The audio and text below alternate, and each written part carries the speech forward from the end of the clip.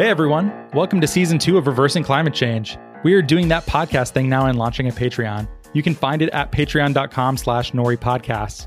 There are various tiers with different types of goodies available. Do you want to receive a special newsletter digest of what Nori Knots are reading that week? Be a part of a Nori book club. Get special access to Nori events. Go take a look at patreon.com/NoriPodcast for what we're offering. And in that spirit of being lean in that startup kind of way that, we like to do, this list of goodies is subject to change, and we'd very much like your feedback.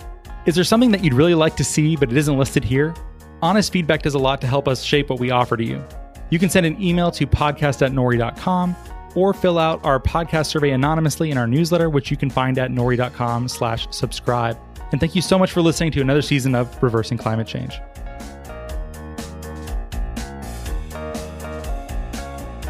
Hello and welcome to a Reversing Climate Change bonus episode. I am Ross Kenyon, lead strategist at the Nori Carbon Removal Marketplace.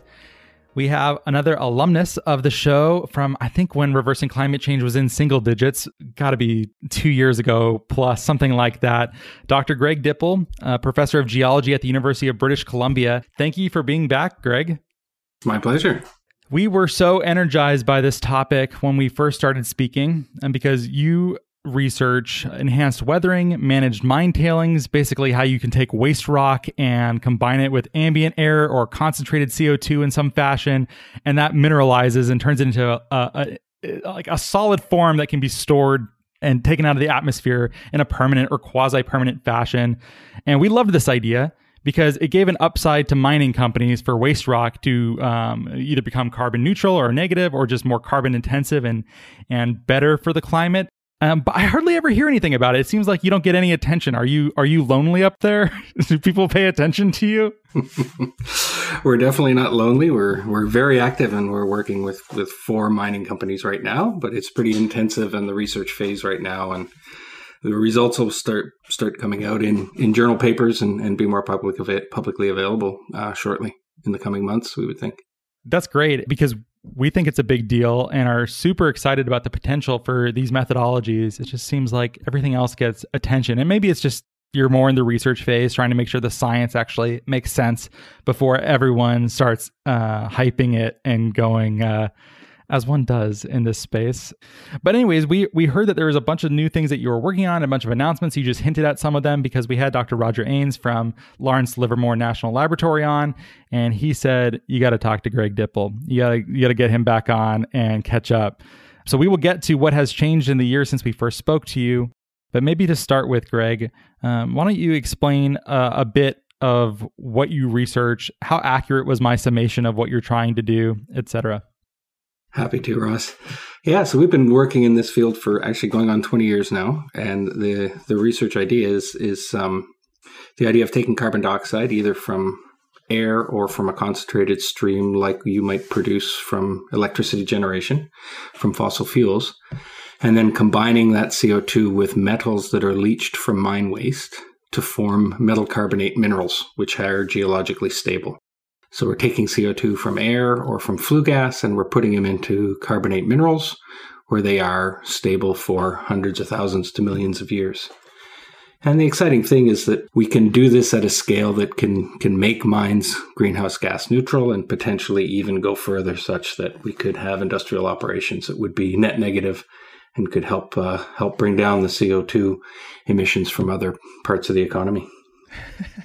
I love this story because of this amazing flanking maneuver that is built into it, where mining companies do not have very good reputations globally for being all sorts of bad things within their supply chain. But what's relevant here perhaps is the environmental impacts of their doings. And of course, industrial civilization just depends upon what they do. We can't get away from it. But there is this possibility to actually become some of the most carbon negative companies out there if they can get the science and the economics of this right. Like, is that not just like the most beautiful little flip that you can see, Greg? Yeah, there's a lot of aspects to that, to be honest. I think what the mining industry is today is not what it was yesterday, and the perception, I think, sometimes lags a little bit. There's also a lot of variance in how companies operate. There's some companies that are incredibly responsible and careful, and others that aren't. So it's hard to. But as an industry, they recognize they suffer from a very bad reputation.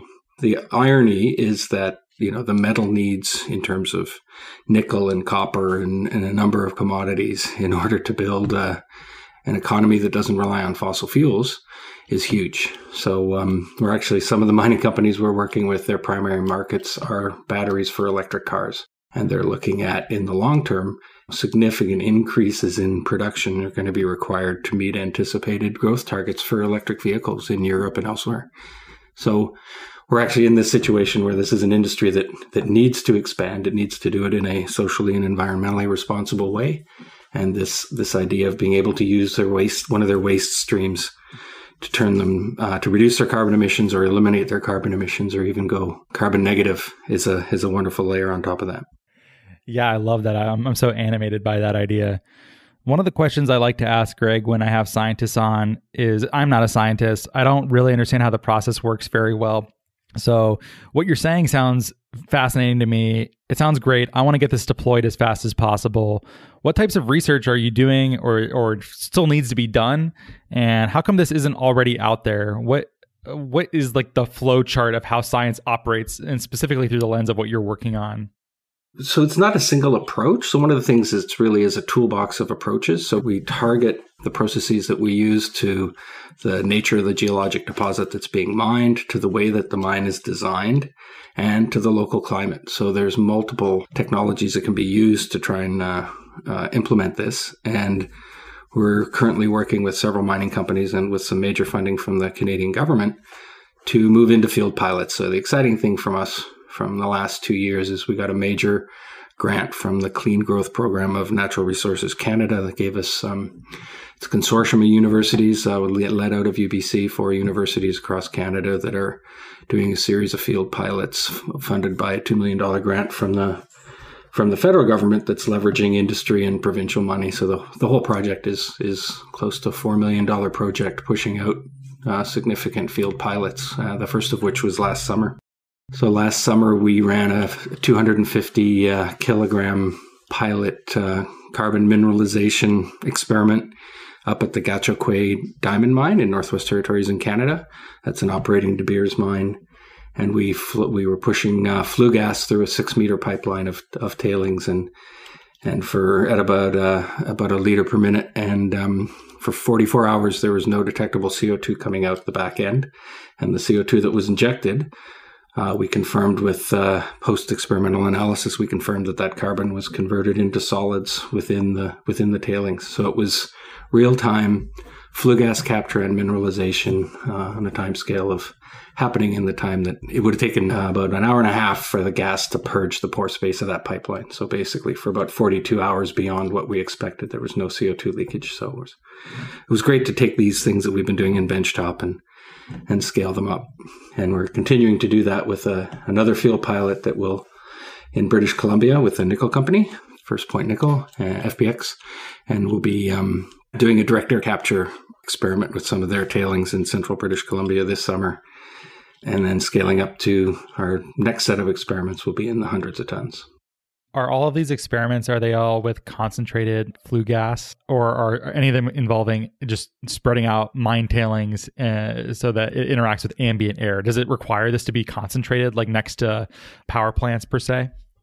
No, it's a combination both of flue gas and direct air capture. So the approach we take with this is kind of looking at the carbon footprint of mining, and some mines actually use renewable energy. So depending on a mine operation, between 1/3 and 2/3 of a mine's greenhouse gas emissions might be related to electricity generation, which is used for crushing and various things. But the other substantial portion is the fleet that moves the rock around. So there's always a direct air capture component with diesel trucks. And so the way to offset that component at a mine site is through direct air capture. And the field pilot that we'll be running this summer is going to be an enhanced direct air capture project using tailings to capture CO2 from air. And it's kind of modeled after baseline work that we did nearly 15 years ago at an operating mine in Western Australia, where we demonstrated that they were capturing 40,000 tons of CO2 from air per year by accident in their tailings pile and offsetting 11% of their total mine emissions without knowing it and not intending to. So we want to take those kinds of numbers and increase them. by 11% of their emissions by accident. Man, there's so many funny twists to this story. I really, really am. It's endearing.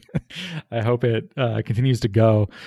Well, Greg, what's changed since we last saw you? It sounds like many of these experiments are new. Is what you're working on, since the principles of it seem sound, it seems like you're confident that this is working, even by accident sometimes. Is it trying to figure out what's the most effective way to deploy these insights and to make this scale? What's the problem you're trying to solve for with these experiments? Yeah, it's still kind of multi-pronged. So we use our field studies to understand the rate at which things are happening and also to understand what's limiting that rate. And once we understand the rate limits, we can design processes to overcome those limits. And so that's what we're continuing to do today with the field pilots. So testing these acceleration strategies that we develop in the lab and make sure that they can work on a large scale in the real environment out in the field on an active mine site. Another really critical component is we're developing whole new suite of tools for verification purposes. And we're working with multiple jurisdictions, trying to get them fighting each other in a race to become first jurisdiction in the world to actually have a verification protocol for carbon mineralization in mine tailings as part of a policy enacted within a jurisdiction. So we want those verification tools. We want the policies in place so that the carbon credits can be counted. We have a $35 a ton carbon tax here in British Columbia, and that would be a huge impact on the cost of mining. And so there's a lot of motivation to do that. So we're testing our acceleration strategies. We're working on the verification and scaling things up to be bigger and better in real field environments. One of the questions I remember asking you is there a price at which it becomes worth it to mine merely for the waste rock that can mineralize carbon dioxide? Is that even a thing, or at what point does that become viable? Yeah, it's probably in the $100 a ton range or something in there. There's a lot of uncertainties in that. So we see that the ability of a rock the capacity of a rock to sequester carbon is highly variable. It's highly variable not only between rock bodies, but also within individual deposits. And so by having a geological understanding of where the most reactive rocks are, you can bring that cost down. So if the most highly reactive bodies of rock that we see, if we take the most highly reacted parts, if we could explore for those kinds of rocks, so if we were prospecting for carbon reactivity, and then we focused on those bodies, then one could essentially pay for the cost of mining with the carbon tax on the order of $100 a ton. Well, that would be a different world. I'm intrigued by this possibility. Inside of the carbon removal space, there's plenty of boosterism and people get excited about futuristic new technology that could change everything, but it's always a couple years away, or it's still too expensive, et cetera. But I almost never hear anything about enhanced weathering or managed mine tailings, except for when we've had Project Vesta on the podcast before with spreading olivine on beaches or just underwater in certain bodies of water. But besides that, I don't know that I've heard really that many rumblings at all inside of the carbon removal or environmental/climate space in general. Why is that? Do you have any sense of why this doesn't get more attention, Greg? I'm not sure that I do. I mean, there's some, we're getting attention up in Canada. It's a little bit more of a mining focused jurisdiction. It doesn't necessarily get the international traction. I think some of the, certainly when we're working with mining companies, we're focused on finishing those pilots, getting things all written up. So the detailed information doesn't always bleed out quickly, but our focus is on finishing these pilots and having the results verified through the peer review process scientifically, so that the results come out as scientific publications and have gone through that validation. So maybe it doesn't work the best for getting the hype, but it makes sure that the results that we put out there are reviewed and evaluated by experts not associated with the project, so that the results have that value. Yeah, and I can already sort of see future fights over this too. I could see if it became profitable to mine just for waste rock to sequester CO2, that sort of has, I'm putting myself in the shoes of an activist that I could see existing, saying that's akin to the Vietnam Wars. We had to destroy the village in order to save it. You're sort of like mining rock in order to save the world from industrial processes that got us here. Do you think there's any validity to that, or is it overstated, or how do you view a potential criticism like that? No, I think it's a very real concern. I think stepping back, I kind of see two aspects of that. One is, if we're going to be going net negative and doing it at the gigaton scale by 2050 or 2080. We're going to be creating a whole new industry that's as large as the oil and gas industry is today. There's really no way around that. This is not a small problem that we're trying to deal with. And so you are going to be creating very large industries, and they are going to have significant footprints. And if you were to use today's mining technology for the kind of things we're talking about, if you were going to mine for CO2 sequestration using a mine of today, the footprint would be too large and would be prohibitive.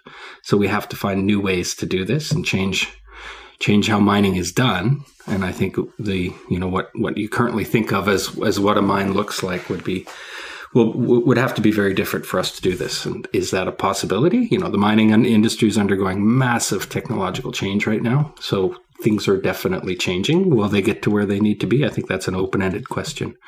I think that at this stage, it's worth doing the work to find out what the potential is. And then once we understand what the footprint of mining will be in the future and what the other environmental impacts will be, then we can stand back with all of that information and make a logical and informed decision about what approaches we should be using for reducing the CO2 content to the atmosphere. Great. Well, thanks for answering that. One of the things that you've mentioned here is that there are experiments that are slated for this year, but I have to imagine things are changing pretty quickly right now with COVID-19. But it seems like things are changing fast now. There are things that I was planning to go to in the summer that I'm sort of not planning to go to anymore. I can imagine them not actually happening or being virtual. You think science is being delayed? Are your experiments going to be pushed back? What happens to science where there's this race against time for climate, but you're working from home, you're not in your lab anymore, you're not able to maybe do as many field tests as you once were? Does this slow down climate research? What's happening with all of the 19 questions I just asked you in a row, Greg? Oh, there's definitely impacts for sure. And I think it is going to slow down some things. There is some irony. We're trying to flatten a different curve and it's just not front and center right now. So I think there's some interesting analogies between the COVID pandemic and the climate change issue that obviously is not lost on many people. That being said, I've been out of the university for 3 weeks now. We have a large group because we're building up the field trial. So I've got 12 grad students and postdocs and research associates and the like that are working in this space, and they're all working from home. We're running experiments we can from home, but all the big stuff is on hold. And that because of that, some key sort of ton scale experiments that we needed to do in the lab at the University of British Columbia will not happen in time for a large 100-ton experiment that we wanted to run this summer. So that experiment will likely be delayed until 2021. We will be able to do some other experiments. We had some fieldwork planned internationally for May that's obviously on hold. So about half of our field projects for this coming year are almost certainly going to be delayed. We're hoping that the other half, by focusing on areas within Canada where the travel will be easier, we're hoping still to push some of that work forward. In the short term, our group is, we're still very productive right now. People are doing a lot of the writing stuff up. They're building numerical models. They're analyzing data. And university is now closed certainly through the end of April. We're expecting things well into May. If things are closed into June, I think we're in a good shape for the next month or two, but if the closures continue into June, that'll start to probably cause a lot more significant delays than what we're currently planning on. You can't go back to the days of being an Enlightenment gentleman scientist and just do this in your backyard? Yeah, I floated the idea at home of putting 4 tons of tailings across the backyard. It didn't go over very well. You're going to need spousal approval for an experiment of that size. I think that's hard to get for anyone. Okay. Well, stupid question. Thanks for indulging me. Greg, if someone wants to keep up with your research, what's the best way for them to do so? So we're at the University of British Columbia, and there are web pages associated with our work at UBC. They're perpetually behind, but we're motivated to update them. In fact, one of the things we're doing with this downtime is accelerating some of our communications planning. So the departmental website is www.eoas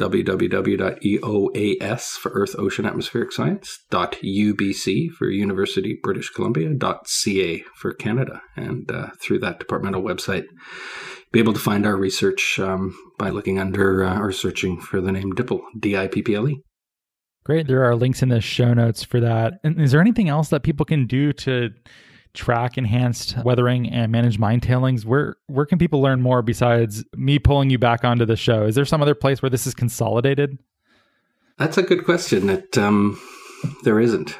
There's been a fair bit of coverage within some of the industry literature and websites, but that's not really stuff that's easily found or generally accessible.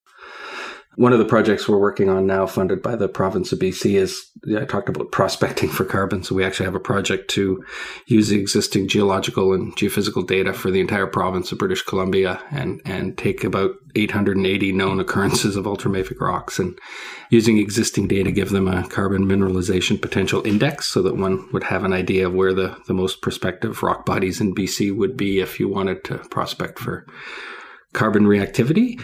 And that work's funded by Geoscience BC, and they'll be doing a really good job of making that work available on their website. And I can pass along to you the URL for the Geoscience BC website. They will certainly have information on their website. Great. I'll poke around too and see if there's anything I can find. That sounds good though. I would like to hear more about this in general. It's I don't know if you can hear me giggling over there, but I'm stimulated by all the ideas that are coming off of this. And I think there's a lot of potential here, but I suppose we'll have to wait and see. Hopefully it's not too delayed with coronavirus. I guess we'll see. But in any case, thank you for being here, Greg. I appreciate it. My pleasure. Thanks for the opportunity to talk about our work. Yeah, I always like having alumni of the show back on to update us on their work. I'm sure we will do more of that in the future. And if you like the show, we have a Patreon. So if you want to come hang out with us, if you want to talk about books, we're doing a book club. We're doing a lot of different things and running experiments on our side to see how to create value for our listeners, to build more of a community. So if you want to come hang out with us, you can do that. Go to patreon.com/NoriPodcasts with an S as in plural. You can also rate and review us on iTunes or Apple Podcasts if you would, Stitcher as well. That helps us get out to more people. And thanks so much for listening. I hope you enjoyed it and have a great day.